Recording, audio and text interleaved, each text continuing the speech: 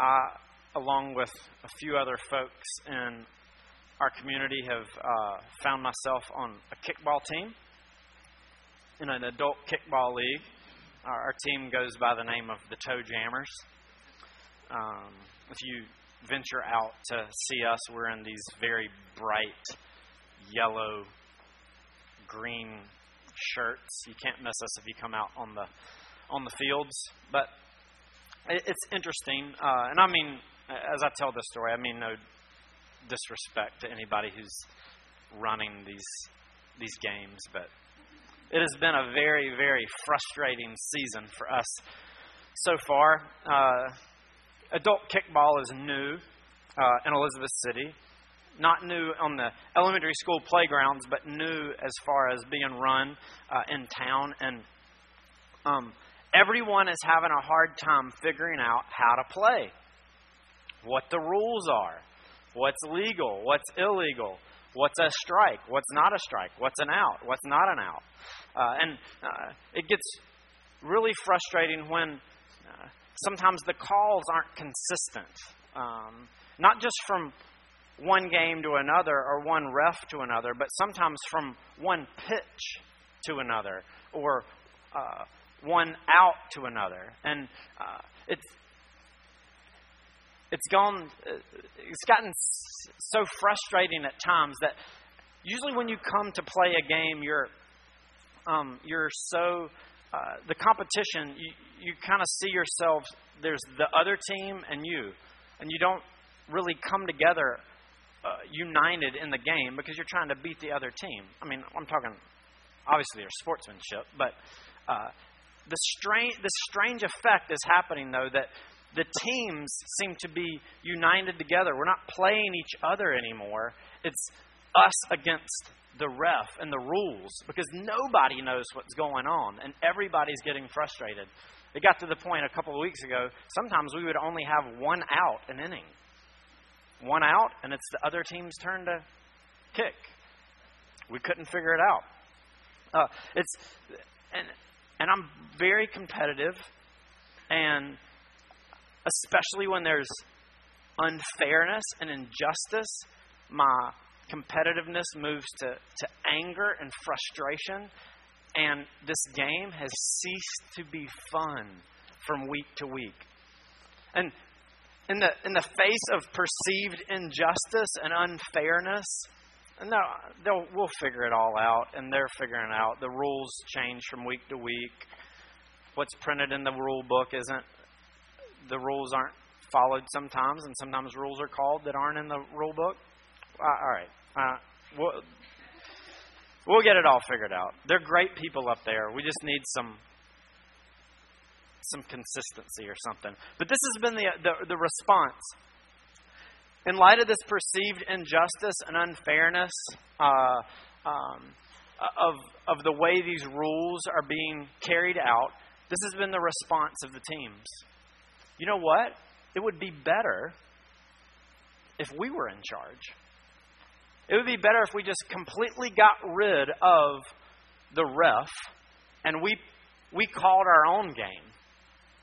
If we were the ones who were the evaluators of what was right and wrong, and if we were the ones who were saying if it was a strike or an out, because apparently the one who is in charge isn't doing it right and appropriately, and in fact they're sucking all of the fun out of it, and life and this game would be so much better if we were the ones who were in control. Now, in something as trivial as kickball, of course, I could make it the biggest issue that's facing Elizabeth City if I wanted to. There's some themes that we see happening there that may carry over into your approach and your understanding of God. Is He fair? Is He just? Is He consistent in the ways that He calls the game of life? How are you even supposed to know what the rules are? Is He clear on giving them to us? Maybe you've heard various things from people of ways that you could get out, how you could be sent to hell by this God. Dancing, drinking, playing cards, doing various sorts of things, and different people tell you different things, and it's like, well, what are the rules? How am I supposed to know? Where am I getting this information? Different people are telling me different things. Maybe God doesn't really do this fairly. How can I know how to live life in His world? Is He just sitting up there just wanting to suck the fun and enjoyment out of this? Maybe it would be better if I was in charge. Those are all very good and important questions, especially when we begin to consider the understanding that we've seen it a little bit already, but there's something that Scripture talks about God at some point is going to judge the world. He's going to punish us. As we look in the Bible, sometimes certain stories highlight this more than others. Some people may look at Israel in Canaan and taking over the promised land and the battles and the wars there of looking and saying, all right, how could a good and loving, just and fair God act like that and bring about punishment and judgment in that way? Another one of those places, and in fact, it's where we're going to begin to look this morning, is the story of two cities and of God's punishing and judging, carrying out His consequences for breaking the rules, you could say, of the game in Sodom and Gomorrah. A place actually that Scripture brings up time and time again as reflective of God's overall judgment of sinners. How can this God of grace and mercy and love that we talk about be consistent with, sometimes maybe you hear it, a God of wrath? Or maybe sometimes we've seen, in the Old Testament, He was a God of wrath and vengeance and punishment. But God in the New Testament with Jesus is a God of grace and mercy and love. Can these things come together? Is God fair? How do we live in His world? Would we just be better off if we were in charge and we were running the game? Well, that's what we want to look at this morning from Genesis chapter 18. If you want to follow along in one of the Bibles there in front of you, this morning it's on page 12 in those black Bibles there under the chairs. And we'll focus on mainly on the last half of this chapter this morning. But next week, as we look at chapter 19, we'll actually come back to compare the two. But let's begin in verse 1 of chapter 18. And Yahweh appeared to him, the him is Abraham, by the oaks of Mamre, and he sat at the door of his tent in the heat of the day. He lifted his eyes and looked, and behold, 3 men were standing in front of him.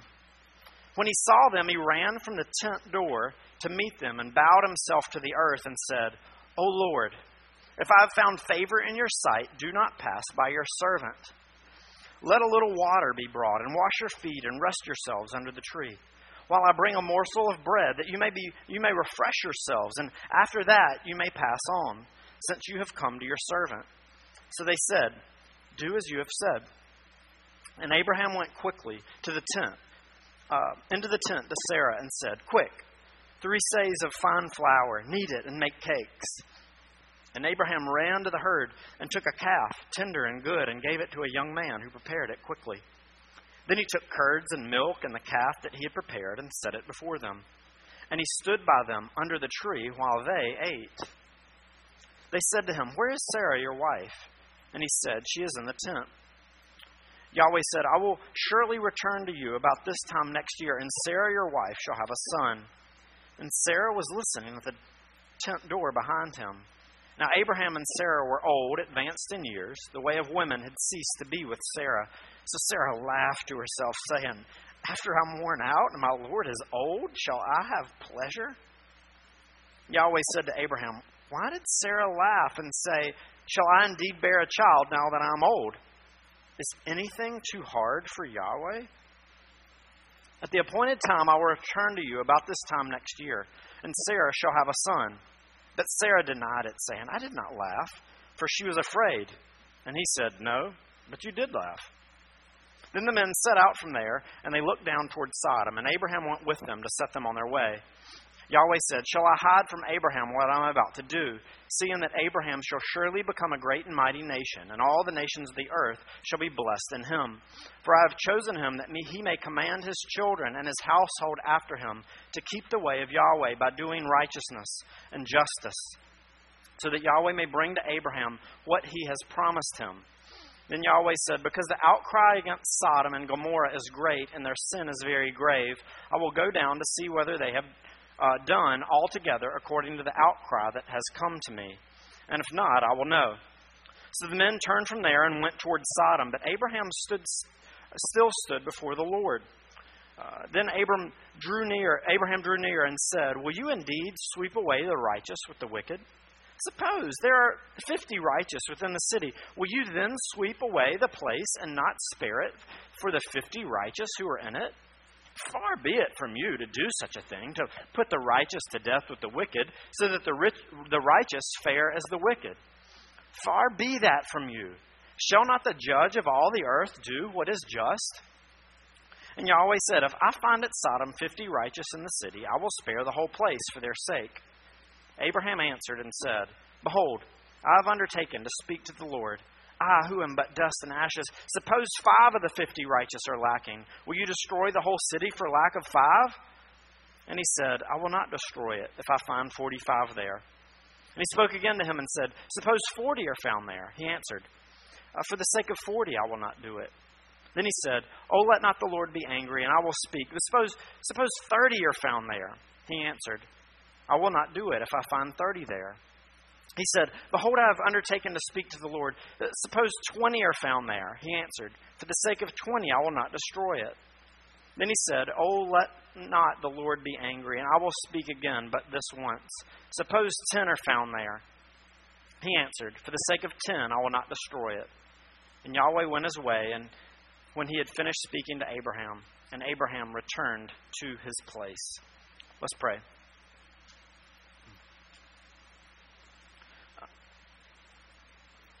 Heavenly Father, we thank you for your word, but you know a lot of times we struggle to fully grasp the implications of what it is that you are teaching and showing us. Holy Spirit, I pray that you would guide me and all of us this morning as we look into this passage of your word for us. Teach us to look to you, to depend upon you, and to respond appropriately to your truth for the glory of Jesus. It's in his name that we pray. Amen. Is God just? Would a loving God, a good God, punish people? How does this whole idea of punishment fit into this mission we've been talking about of God's mission to rescue and restore? These are important questions, especially here as we're getting ready to move into chapter 19, where God does in fact destroy Sodom and Gomorrah. Before we get to that, if we're going to answer and look at this question of God's justice, of the way that He rules and is going about in the world, is He truly good? It's important for us to look here as God presents His plan to do this to Abraham, to look more into the way God came about this decision, and in fact how He does rule in the world, to find out, is He really a good and just righteous God. Notice as he comes to Abraham, you may have some questions here. These three guys come up and meet with Abraham, and it talks about the Lord is there meeting with Abraham. How is God present there? How is He not? It's confusing. People have had a hard time explaining this and coming to terms with it throughout the history of Christianity. So I'm not going to give you a simple explanation that'll answer it all. Just a few things to think about. One possible thing that could be going on here. Remember, when you send an angel or someone on your behalf, they are representing the one that has sent them. And so what could be going on here is there's three angels. They're there on behalf of God, and they're speaking on His behalf as His representatives there. And so when they are speaking to Abraham is described as God speaking to Abraham. That's one possible way to understand what's going on. Another is, elsewhere in Scripture, we're going to see God manifest His presence with His people in a variety of different ways. Later on, Moses, the guy who's writing Genesis, God's going to appear to him in a burning bush and speak to Moses through a burning bush. There's going to be times when He's leading Israel through out of Egypt, and He demonstrates His presence through a cloud or a pillar of fire to demonstrate that He's with them. So it also could be that here, in order to demonstrate in a close way, God's manifesting His presence in some special way through these three visitors. How that's happening, I don't exactly know, but just think about the way that our personal God comes to meet with us. But anyway, God has appeared. He's revealing His plan to Abraham about what's going to happen to Sodom and Gomorrah. And Abraham, it seems, has these questions. Did you notice in verses 23 to 25? Abraham's wondering he wants to make sure, if this is what's going to happen to Sodom and Gomorrah, that no one is punished unfairly. Notice how many times, I'm not going to read it all again, but in verses 22 and following, these terms come up. Righteous and wicked.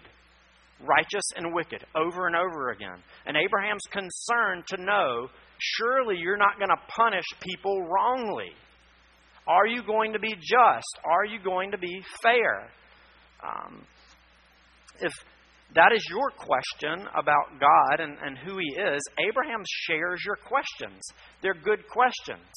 In fact, we see Abraham entering into this conversation with God about this, and about how God is going to show mercy, or will He? When I was in high school, I didn't play on the football team, didn't play on the soccer team, I didn't play on the basketball team, but for 2 games my freshman year, didn't play on the baseball team or anything else. What I did do to support our athletic teams was I worked the concession stand in all of those sports, me and 2 of my other buddies. And I don't know who worked the concession stand before us, but apparently it was a very, very stingy concession stand crew, because this was always what we heard. People would come up, they would want to order nachos. They would order nachos, and this would always be what they would say after they would order it. Don't be stingy on the cheese. Nachos, please. Don't be stingy on the cheese. Nachos, don't be stingy on the cheese. We're trying to figure out. We've never been stingy on the cheese. What is it that would make you think, entering into this, that your preconception of us is that we're stingy cheese givers? It's not our cheese. Look at all the cans of cheese here in the back. We're happy to give you cheese. But for some reason, they keep coming up assuming we are stingy cheese givers. Now, kids, if you look in your worship bag, there's not a bunch of nacho cheese in there. I could not do that. That would have been awesome. but I could not do that. You have a cheese stick in there. So, the question we have is, some people may think that God isn't stingy with cheese, but He's stingy with mercy. What we want to see is that true? Is God stingy with His mercy like people assumed we were stingy with the cheese? Notice here, you could think and enter into this assuming God is a stingy mercy giver. This bargaining that Abraham goes back and forth with God. Is it indeed that? Some people think Abraham is the one who is the most merciful in this situation. He's the one who's concerned that punishment doesn't happen unfairly, and therefore he has to enter into this conversation somehow to convince God to not punish people wrongly. Some people think that what's happening is it's in this marketplace and this transaction, like a used car lot back in used Camelot. I don't know what you would call it. There's just this bargaining thing going on. But I don't know that that's appropriate to think, because if that's the case, God is a very poor bargainer. You notice how awful God is at that? If He was in fact super stingy in mercy, every time Abraham asks Him something, suppose there's only 50. Oh, all right. Well, if there's only 50, I'll spare it. Oh, well, what if we're lacking 5? Oh, okay. If there's 45, every time Abraham comes back and asks, God says yes. He doesn't counter offer. He doesn't try to highball Abraham to try to work it down to a place where he's comfortable. Usually in that situation, you're looking out for your best interest and trying to get what you can out of it.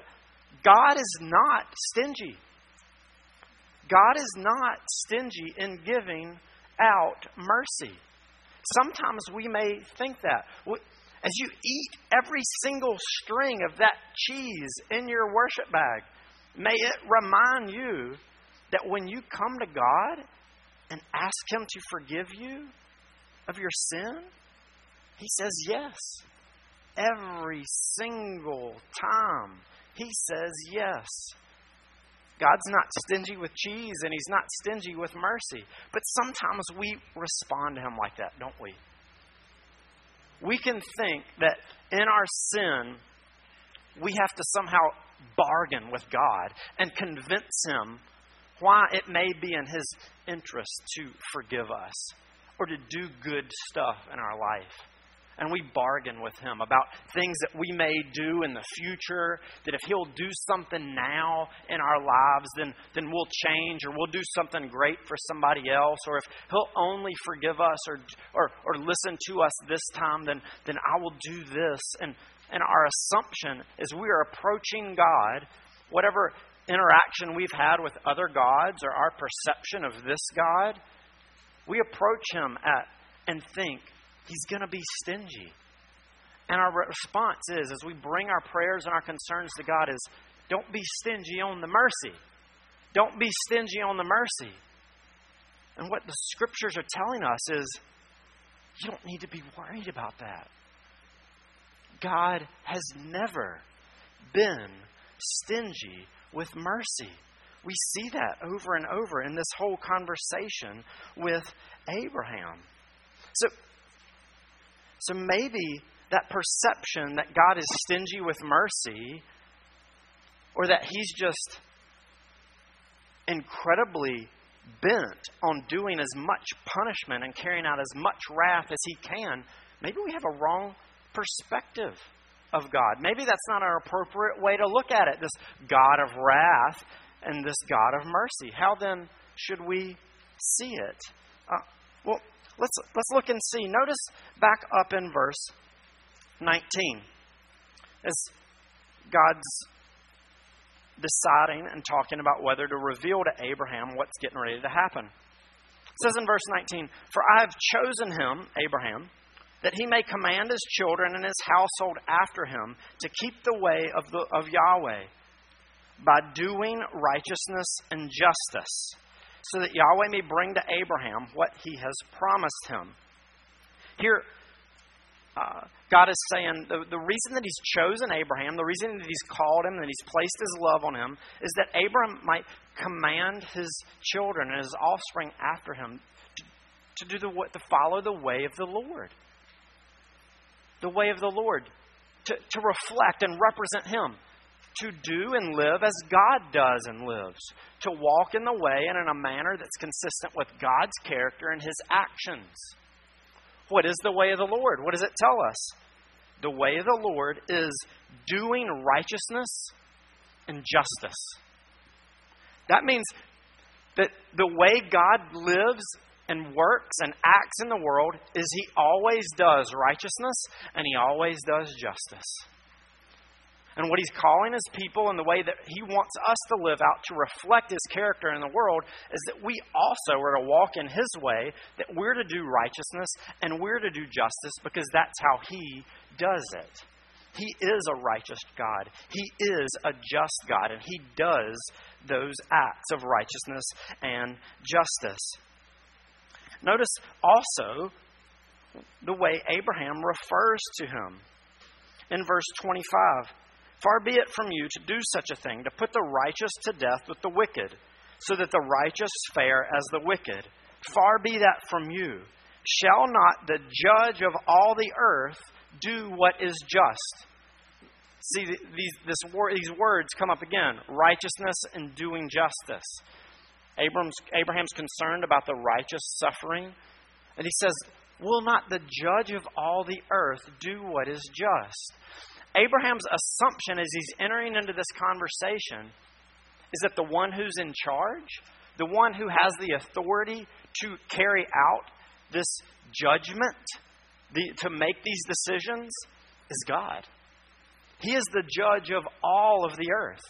By being the one, and we see why, he's created all things. Everything is his. Remember what we saw in Genesis 1. When this God got done creating, there wasn't anything left for any other God to do. He has created all things. He even created us. He is the one who is in the only one in the proper place to judge all of the earth. No one will judge him because he's completely righteous and just. That means there is a right and wrong if he's the judge of the earth. He's the one that has determined and established what it is. Remember, that's what we saw righteousness meant before. Living up to God's standard of what he has declared is right and what is wrong. So, if he is the God of righteousness and justice, and he is the judge of all of the earth, how will he carry out this justice? If he's not stingy in mercy, if we see that what is true of him is that he's righteous and that he's just and that he's the judge of all of the earth, how will he carry it out? How does he carry it out in this situation where he's talking about judging and punishing Sodom and Gomorrah? Let's look at it and see. Look in verses 20 and 21. Then Yahweh said, because the outcry against Sodom and Gomorrah is great, and their sin is very grave, I will go down to see whether they have done altogether according to the outcry that has come to me.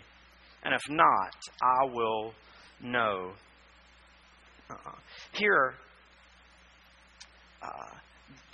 God is beginning to explain why this punishment of Sodom and Gomorrah is coming. It is because of their sin.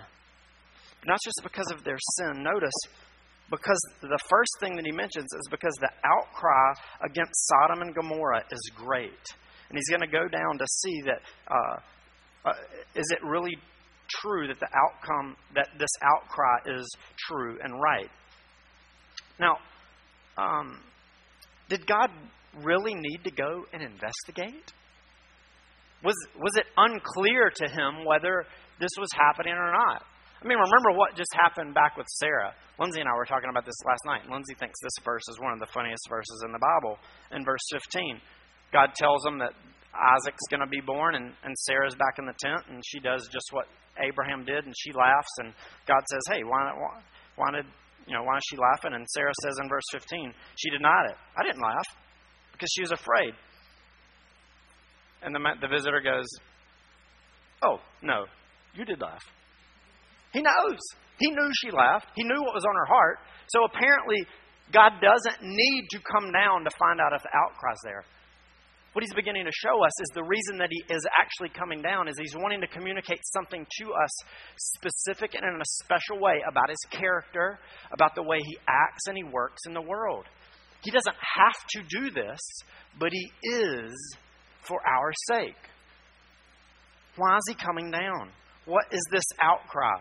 This terminology of outcry comes up later on in the Scriptures. And usually when it's used, it's talking about victims and those who have been oppressed and who are needing help of crying out for justice, for mercy, for salvation.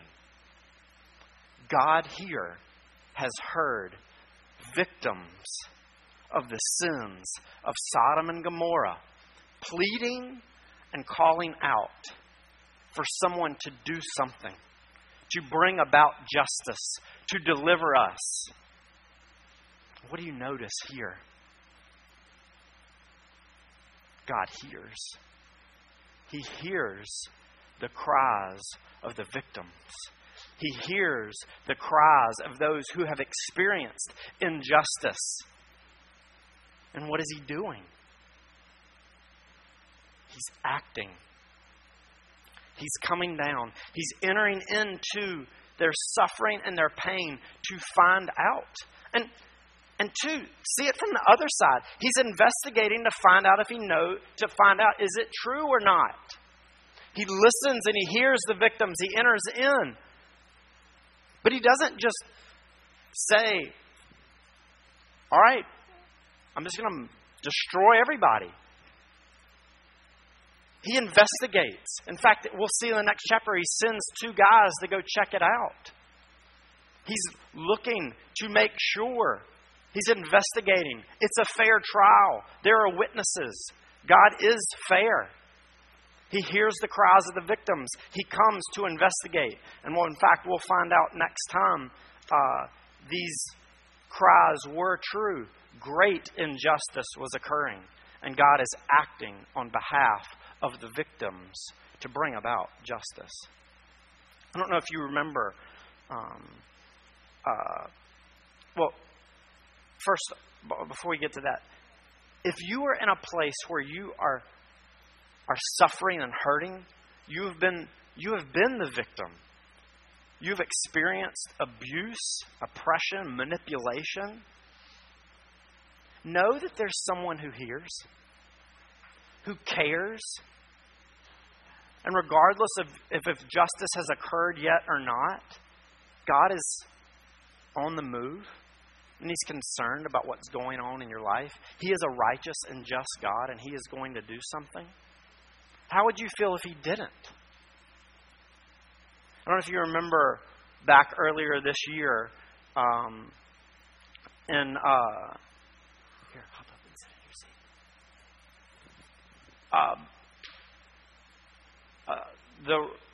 The case of Brock Turner, a Stanford swimmer, former Stanford swimmer. He sexually assaulted a woman who was unconscious at the time. Was stopped in the midst of the act by 2 other guys, arrested, convicted.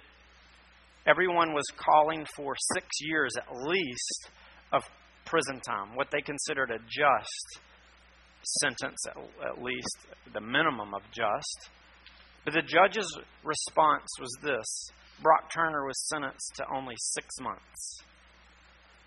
Because the judge said this, any more than that would have such a severe impact on him. I don't know if I should give him more than 6 months. There's great outrage. The victim, in fact, wrote 12 pages of what a severe impact his sin had on her. She was calling out for justice, and this judge didn't listen. The father, in fact, of Brock Turner wrote a counter response and letter saying, "Oh, it was only 20 minutes of indiscretion. Let's be lenient on him." There was severe outrage. 191,000 people signed petitions to try to get this sentence overturned and to get this judge deposed from his position. Because the understanding is when you do not act and punish injustice and wrong like that, it doesn't reflect upon you as being a good judge. In fact, you're a horrible judge. To not act with justice and punish wrongdoing is a sign of unfairness and wickedness. Maybe we need to reframe the question. Sometimes we struggle and say, how can a good and loving God punish people? Or to use Christian lingo, how can a good and gracious, loving God send people to hell? Same concept we're trying to communicate. Maybe if this God is good and just, the question we should in fact ask is, how could a good and just God forgive sinners? Not how could He send sinners to hell? How could He punish sinners? Because if He is in fact a righteous and just God, if He doesn't punish wickedness, injustice, then it reflects very poorly on Him. We should be outraged. It reflects the fact that our culture responds this way, that there's something deep inside us that recognizes injustice and sin must be punished. If it's not, then we have a problem. Well, then do we have a problem in this passage? In this book? Don't you remember what we saw earlier? Remember a couple chapters before, we've seen Abraham and Sarah. They've acted very poorly. They've committed a lot of sins and wrongs. And a few chapters before, God says, because Abram believed God, it was credited to him as righteousness. All right, here's this sinner, this manipulator, this man who does a lot of injustice, he and his wife. And because he believes and trusts in God, now all of a sudden you're declaring him as being right and just and in the clear. We should actually be more upset as a culture about that statement in the Bible than the understanding that there's a hell. Hell makes sense. Forgiveness doesn't.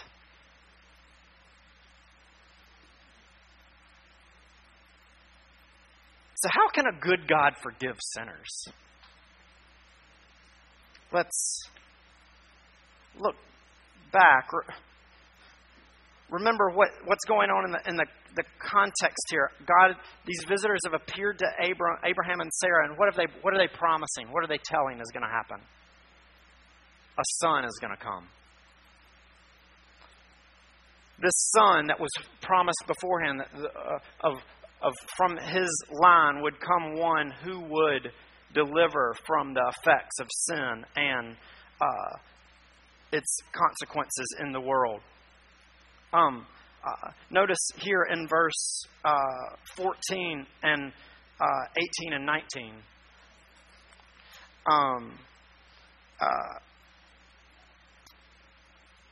God says that this son will come, and then in 18 and 19 he says this, seeing that Abraham surely shall become a great and mighty nation, and all the nations of the earth shall be blessed in him. For I have chosen him that he may do righteousness and command his children to do righteousness and justice, that he may bring about to Abraham what is promised. Remember what God has promised, that through Abram, all of the nations of the earth are going to be blessed. How are they going to be blessed? It's because this promised one from back in Genesis 3:15, who is going to be the one who takes care of sin and its consequences, is going to come into the world through Abram's line. And what did we see was promised back then? It was going to come at great cost to this offspring that was coming. Remember, he was going to be injured in the process of defeating the serpent.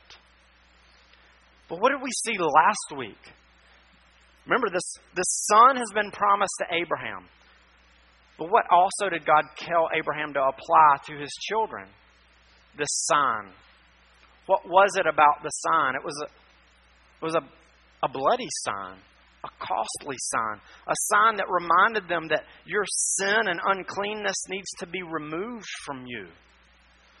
God is telling Abraham and all of the children that are born to him after that, and all of us who in line with Abraham look to God in faith, he's telling us, look, you better never think that I'm just overlooking your sin, or that you're better than anybody else, or that they deserved wrath and judgment and you deserved mercy. Remember, blood needed to be shed. You deserved suffering and death and my wrath and my punishment. But I'm providing another way. I'm not just getting rid of the punishment, but I'm applying it to someone else, to this offspring who's going to come and deliver, to the promised one. In fact, as Scripture unfolds, we've talked about this in weeks before, but this promised one was Jesus. And when he came, he experienced the full wrath of God on the cross.